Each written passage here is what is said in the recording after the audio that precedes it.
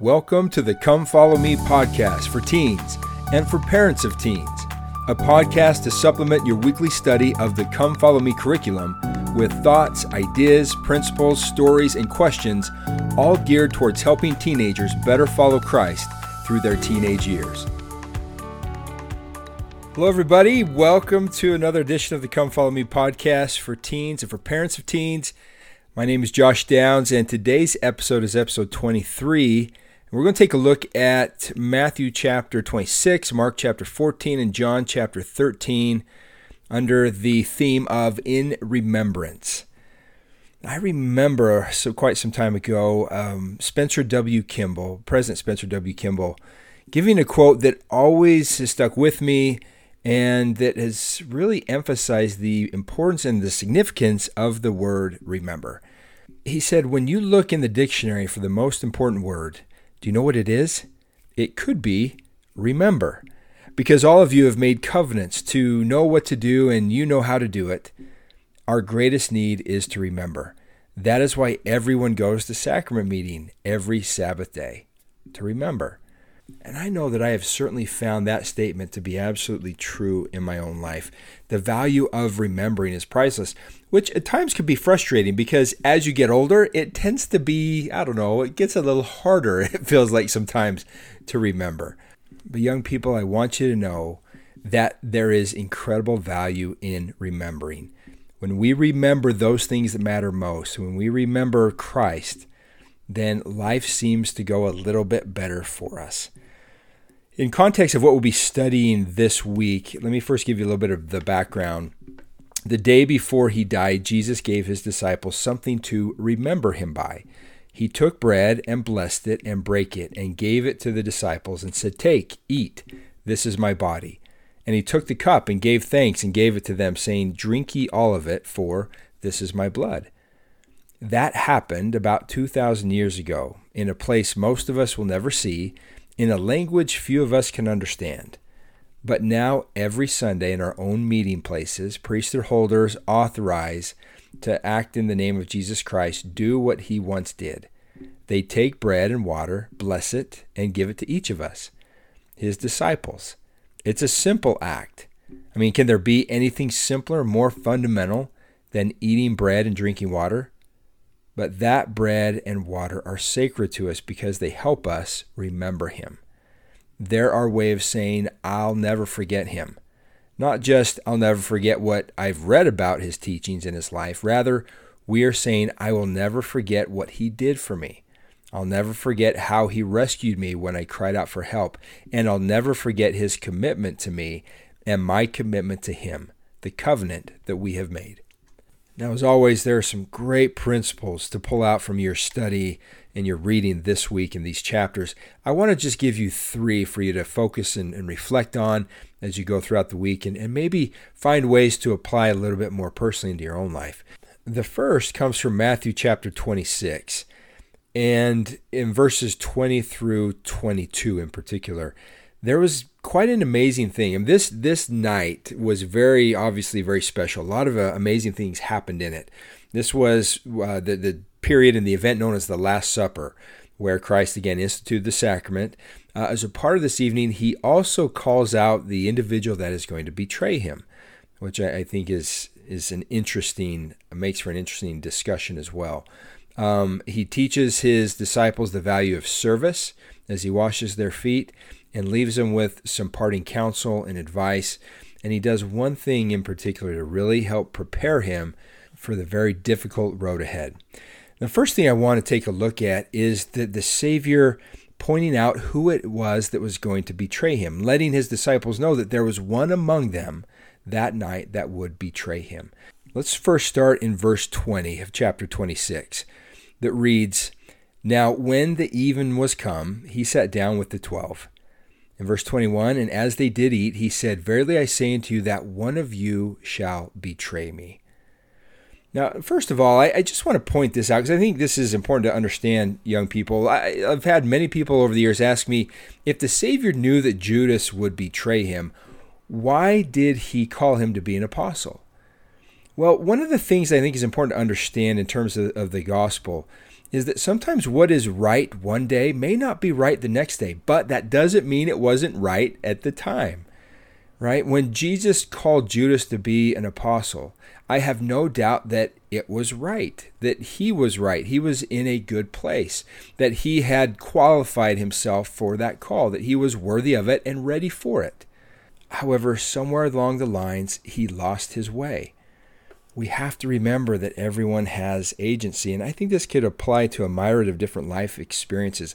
I've had people come up to me and tell me some of their life story, many of which have involved things like divorce. And some of the conversations have gone something like this, where, you know what, I don't understand what it was. I felt absolutely right about this person in this marriage, and then it turned out to be so bad.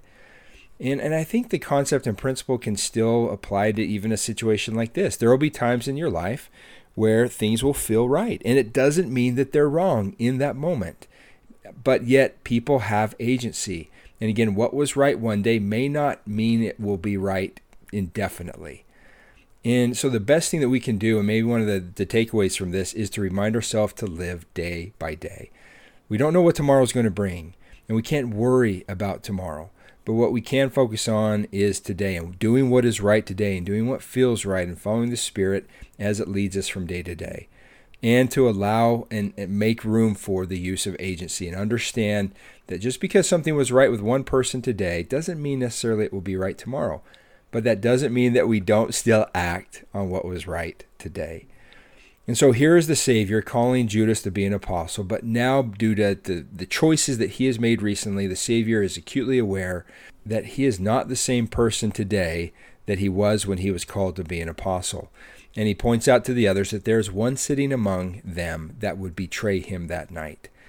Well, the part that I really want you to focus on, that I think is so valuable, is the answer that the apostles give. Because honestly, it's probably human nature at that point. I think I would be. If I'm sitting there in that group and he says something like that, I'm thinking, boy, it's got to be Matthew. He's been a little shifty lately. There's some things that aren't quite right in his life. Probably is going to be him. Or no, it's going to be Luke. Luke's probably the one that's going to do it. Or no, Peter. There's something. He's always trying to lead us, always trying to be in charge. He's going to be the one, right? It's human nature to point fingers at others. But look at what they do in verse 22. And this is so profound and so good, especially for you young people to learn at a very early age. It reads, "And they were exceedingly sorrowful, and began every one of them to say unto him, Lord, is it I?" Not is it him, not is it that person there, but is it I? There is such value in asking that question whenever anything goes wrong in life, or whenever there's any challenges that go on in life. Going back to my previous example of a divorce, again, it's human nature in going through hard things like that, especially with relationships, to point the finger at who? At the other person. Why did things not work out? Well, it was because of what they did. It's because of them doing this. They said that. When in reality, that does very little good, because you and I cannot control, nor are we meant to control other people. Whenever we point fingers at others, it takes us out of our element of power and puts us into the realm of being a victim. And there is no power that comes to us in being a victim. In fact, we relinquish our victim in those circumstances. Instead, to be able to ask that question, well, is it I? What did I do wrong? What was my part in it? What is wrong with me that I can work on and fix? That is empowering and helps us to stay in a place where we can grow and develop, and we don't relinquish or give our power to anyone else but ourselves. We keep it, and we recognize that it's up to us to change who we are, that we don't have to be a victim to other people or to circumstances or to anything. In fact, President Dieter F. Uchtdorf said, "In these simple words, Lord, is it I, lies the beginning of wisdom and the pathway to personal conversion and lasting change." Aristotle wrote that knowing yourself is the beginning of all wisdom.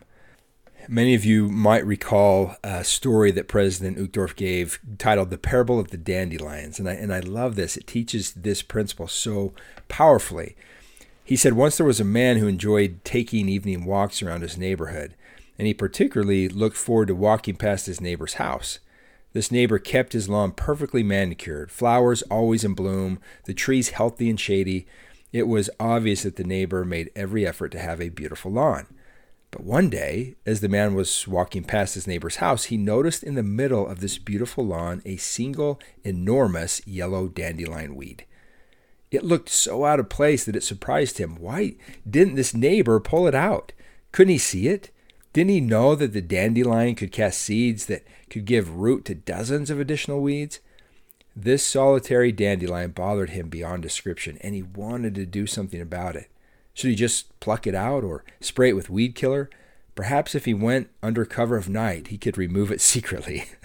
These thoughts totally occupied his mind as he walked toward his own home. He entered in his house without even glancing at his own front yard, which was blanketed with hundreds of yellow dandelions. Boy, how easy is it to see the flaws in others and miss the flaws in ourselves? Do you remember the Savior's counsel that fits this parable perfectly? Why beholdest thou the mote that is in thy brother's eye, but considereth not the beam that is in thy own eye? The asking of that question, Lord, is it I, helps us keep our focus where it needs to be, on us, on what we can do to improve, what our weaknesses are, not anyone else's that we really don't have control over. It does little good to point fingers at others because, again, we can't control others. But when we point the finger at ourselves, boy, then we can really make some changes. And that is such a great skill and mindset to develop at a young age, young people. Joseph Smith, I remember, once was asked about rumors as a lady approached him, having been having some rumors that were spread about her and very distraught about them. She asked the prophet what should be done in that situation, especially to those people that were saying things about her. And the prophet Joseph gave her some of the best counsel and advice that I've ever heard, especially as it relates to people saying things about us that aren't true or that are bad. And he, of all people, should know a little bit about that, right? He told this woman that what he does is that he looks closely. He says he examines closely the things that he said and that he has done, and to see if there's any truth to anything that's being said about him.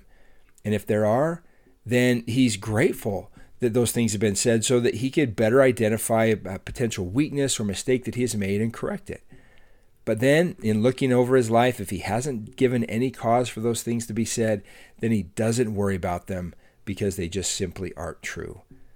Now, there's a practice that keeps us in our power, that helps us to take anything that's negative and turn it into a positive by looking at ways that we can improve and that we can grow from them. Lord, is it I? Harold B. Lee once said, "You cannot lift another soul until you are standing on higher ground than he is. You cannot light a fire in another soul unless it is burning in your own soul." We can help others first by building a better self. Through the asking of that question, Lord, is it I? The apostles are teaching all of us that the best place to go to for improvement is ourselves. And it starts by asking ourselves in each and every situation, Lord, is it I? What is my part in this? And what can I do to improve it? So some questions for you to consider as it relates to that great statement. First might be, what is a situation recently where you've been upset with someone else? Probably don't have to go too far or think back too long to find something that fits those parameters, right? Well, the second question then is, what was your part in that situation? Can you see it? What can you do to better develop the mindset of looking at what you can do to improve instead of telling others what they should do to improve? Why does it do little good to point fingers at others? And what happens to our power when we become a victim to others or a victim to our circumstances? Those are great questions to consider that can all help you to better, in the end, learn to ask that question, Lord, is it I? For this next principle, I want to go to John chapter 13, which has really the best account of the Savior washing the feet of his apostles. Now, I want you to first begin by trying to visualize this experience as it happened. Think about the significance of what is being taught and portrayed here. Here is Jesus Christ, the Savior of the world, the God of heaven and earth, and what is he doing? He is washing the dirty feet of his apostles, which was kind of customary back then, but it was done by a servant at the house. And here he is doing it. At first, Peter refuses and says, no, I don't want you to wash my feet. I think he feels like there's something very off. I should be washing your feet. To which then the Savior says, if you don't let me wash your feet, then you have no part of me. To which then Peter says, okay, well then wash all of me, not just my feet, because, well, Peter wants everything to do with Christ. Well, after that incredibly special experience, the Savior then teaches them why he did it. In verse 13 he says, ye call me Master and Lord, and ye say, well, for so I am. If I then, your Lord and Master, have washed your feet, ye also ought to wash one another's feet. For I have given you an example that ye should do as I have done to you. It's just beautiful teachings. And then a few verses later, in verse 34, he says, a new commandment I give unto you, that ye love one another, as I have loved you, that ye also love one another, and that by this shall all men know that ye are my disciples, if ye have love one to another. Just some incredible teachings that really just serve as a reminder of the importance and the significance of always looking out for each other, lifting each other, helping each other, supporting each other, especially whenever we attain any kind of status. Here is again Christ, the Savior of the world, God of heaven and earth. He is above us all. And what was he doing? He was washing his apostles' feet and then teaching them that that is what he wants them to do. And that's what he wants us to do. And this principle can be applied in so many different ways. We will all be in different positions of influence throughout our life. And unfortunately, it's really human nature that whenever we get into any position of recognition or influence, to often think more highly of ourselves than those that we are meant to lead and to serve. But here the Savior is saying that if you want to be the best boss that you can be or the best manager that you can be, focus on serving those below you or beneath you or under you. If you want to be the best captain of the football team or basketball team or cheerleader squad, then serve those that you are meant to lead. The best way to lead anyone is to serve them. The best way for you to be a friend is to serve your friends. The best way to be a father or mother is to serve your children. The best way to be a husband or wife will be in serving your spouse. In other words, we find our best selves by serving others best. But it's also so much more than that. The verse I want to conclude with is verse 17, and I want you to mark this one, where the Savior says, for if ye know these things, happy are ye if ye do them. In other words, our happiness is also tied to the things that we do for others. Notice he didn't say, if you know these things, you'll be happy, but it's if you do them. In other words, the best way to feel better about ourselves is to help someone else to feel better. I remember quite some time ago coming across a story about a man that really took this principle to heart in a very interesting way. The story starts out with a nurse leading a very anxious young man to the bedside of an elderly man. Your son is here, she whispered to the elderly patient. The patient eyes opened only after she repeated the words several times. The old man was heavily sedated for his pain, and he dimly saw the young man standing beside him. The old man reached out his hand with all his might, and the young man warmly wrapped his fingers around it, squeezing a message of love and encouragement. The nurse brought a chair for the young man to sit beside the bed, and the young man sat holding the old man's hand, offering him words of love and strength and comfort all through the night. The dying old man said nothing as he held tightly to his son. Occasionally the nurse suggested that the young man could move away and rest a while, but he refused. As dawn approached, the old man peacefully died with the young man still holding his hand. The young man placed the lifeless hand he had been holding on the bed and notified the nurse. While the nurse did what was necessary, the young man waited. When she was done with her task, the nurse began to say words of sympathy to the young man, but he interrupted her. "Who was that man?" he asked. The nurse was startled. I thought he was your father," she answered. "No, ma'am, he was not my father," he answered. "I'd never seen him before in my life." The nurse was stunned by the young man's answer and asked, "Then why didn't you say something when I brought you to him?" He replied, "I knew right away there had been a mistake, but I also knew that he needed a son, and his son just wasn't here. When I realized he wasn't able to tell whether I was his son or not, I understood how much he needed me to be beside him as his son, so I stayed." He needed me. was his answer. President Marion G. Romney once said that service is not something we endure on earth so that we can earn the right to live in heaven. No, service is the very fiber of which life in heaven is made. With the truth that was taught by the Savior when he said after washing his disciples' feet, "As I have loved you, love one another," it's through loving others that we will come to best love ourselves. And young people, I implore you to take that message to heart. Did you catch that? That it's through loving others that we will best come to love ourselves. I know how much I struggled with loving myself all throughout my teenage years. And you know what? In some ways, I still struggle with that today. I think that is a universal thing that we all struggle with. But I am learning more and more, again, that it is through loving others that we will best come to love ourselves. President Gordon B. Hinckley once said in a talk that he gave that the best medicine for despair is service. So again, I'll echo the words of the Savior. Happy are ye if ye do them. The best way to lift ourselves is to lift another. We rise, in fact, by lifting others. And so, young people, I would encourage you. I know that there are people all around you all the time that are in need of being lifted. You just have to look for them. You have to watch for them as you're walking down the halls of school or in your classes or just being out in general in public. Always be looking for those that you can lift, that you can inspire, that you can help feel better, and you'll be amazed at how much better you will feel in the process. Now, a couple of key questions for you to consider to kind of help this principle sink in. One, how have you learned the value of service in your life? Can you think of a time that you really served another person, and how did it feel when you did? How have you experienced greater happiness by helping others to be happy? What can you do to better remember this principle and to remember Jesus' example?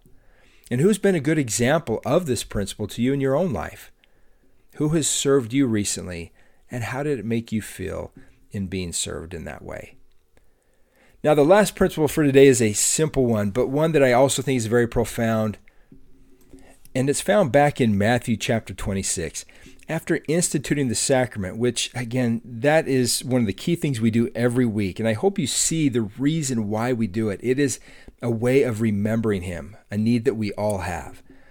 But after instituting the sacrament there with his apostles, look at what they do in verse 30, which I think is very significant, especially as it relates to what's about to come. In verse 30, it records, "And when they had sung a hymn, they went out into the Mount of Olives." It was in the Mount of Olives where the atonement would be wrought for you and for me and for every single person on earth. It was in the Garden of Gethsemane where he would suffer so much from our sins and sicknesses and weaknesses and infirmities that it would cause him to bleed from every pore. Shortly after, he would be taken to the Sanhedrin where he would be accused and spit upon and beat, and then the Romans to be whipped and to have the crown of thorns placed upon his head. And then, of course, from there, the crucifixion that would take place shortly after also. Before all of this, before the most difficult part of the Savior's life, what did he choose to do to help him to face it?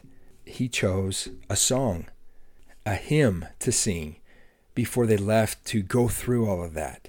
I can only imagine the fear, the anxiety, the worry, the concern, what this was going to be like and feel like, and the pressure, everything that was weighing on the Savior's heart and mind.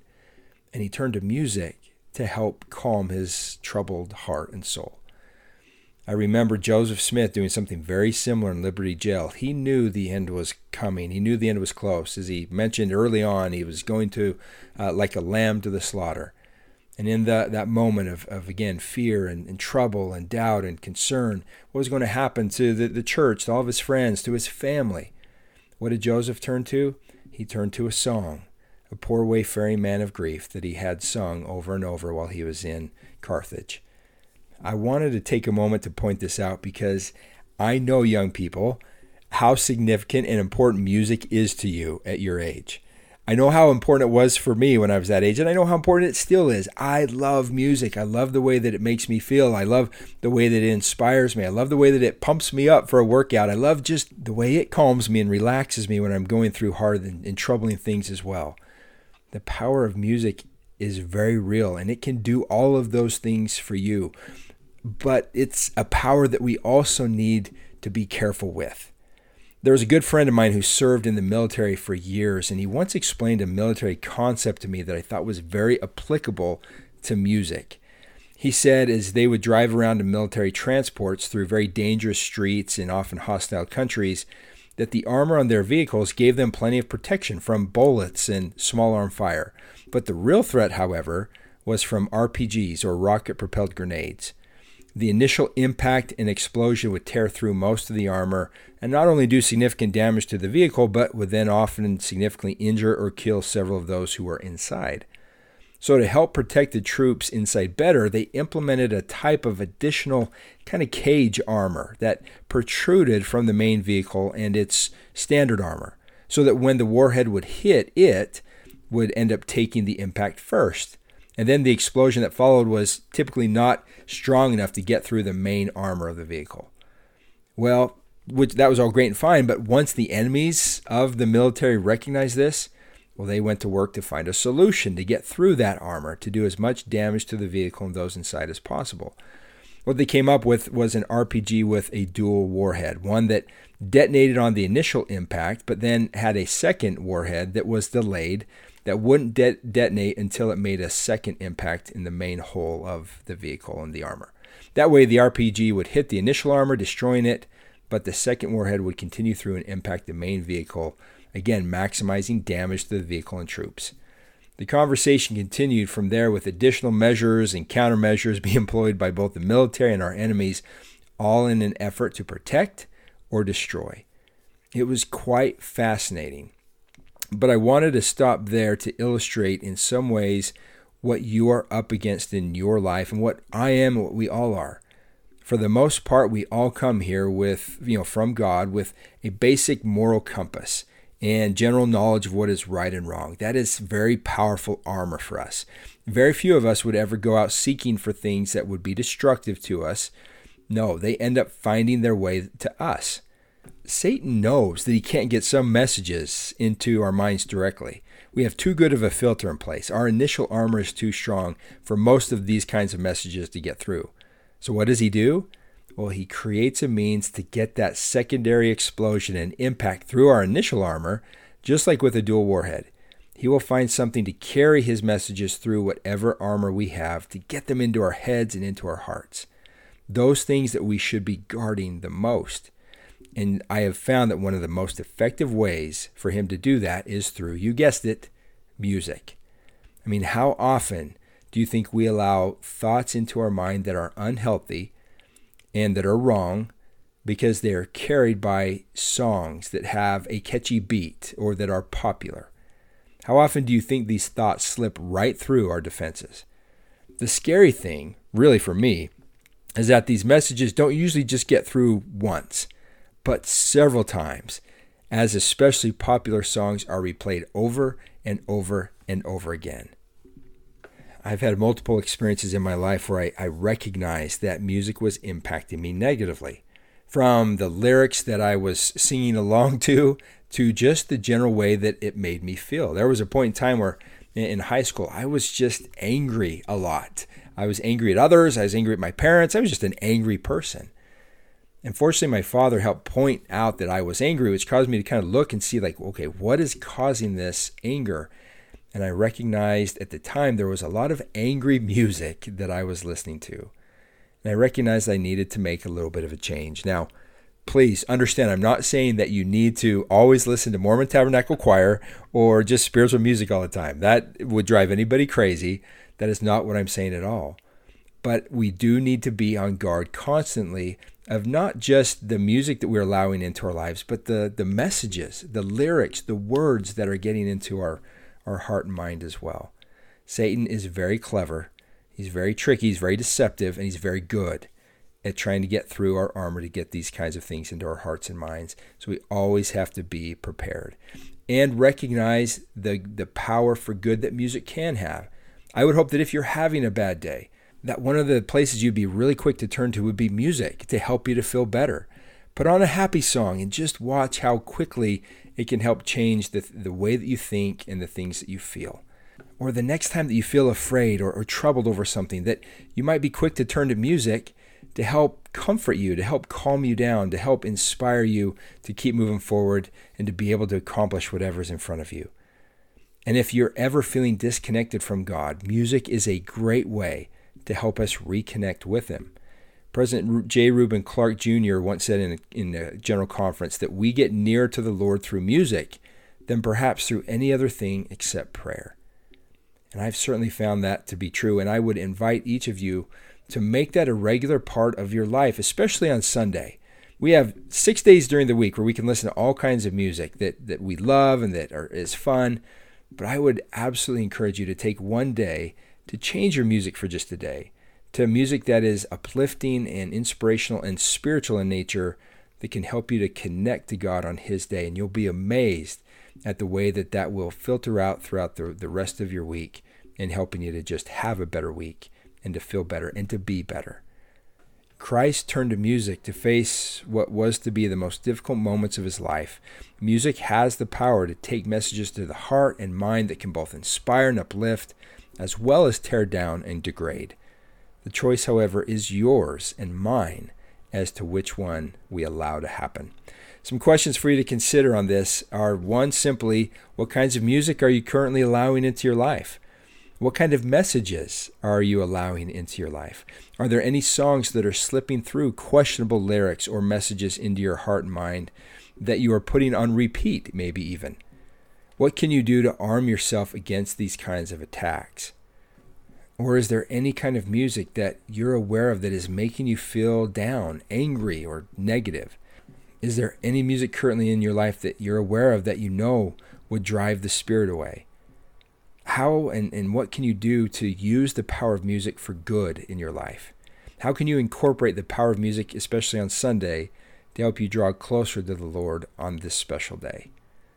Some great things for you to consider about. I hope that these principles have been helpful to you and that you have just a great week in studying the material from Come Follow Me this week. And if you'd like this podcast, if it's been helpful for you, I would ask you to do two things for me, if that's okay. Number one, I would love for you to leave me a review. These reviews really go a long way to helping invite others to come and listen and to experience these kinds of things for themselves.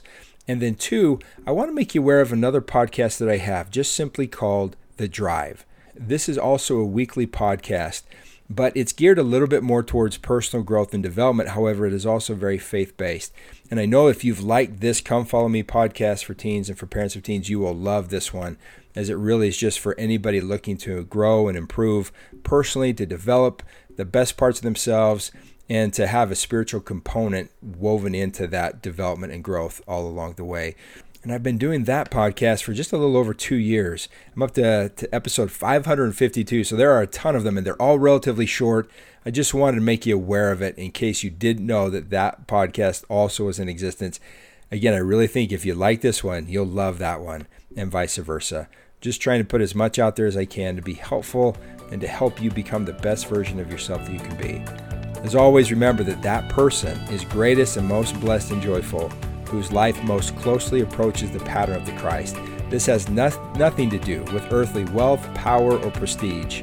The only true test of greatness, of blessedness, joyfulness, is how close a life can come to being like the Master Jesus Christ. He is the right way, the full truth, and the abundant life, and He invites us all to come follow me. So let's follow Him better this week and become better as we follow Him. Until next week, everyone, I'm Josh Downs, and you've been listening to Come Follow Me for Teens.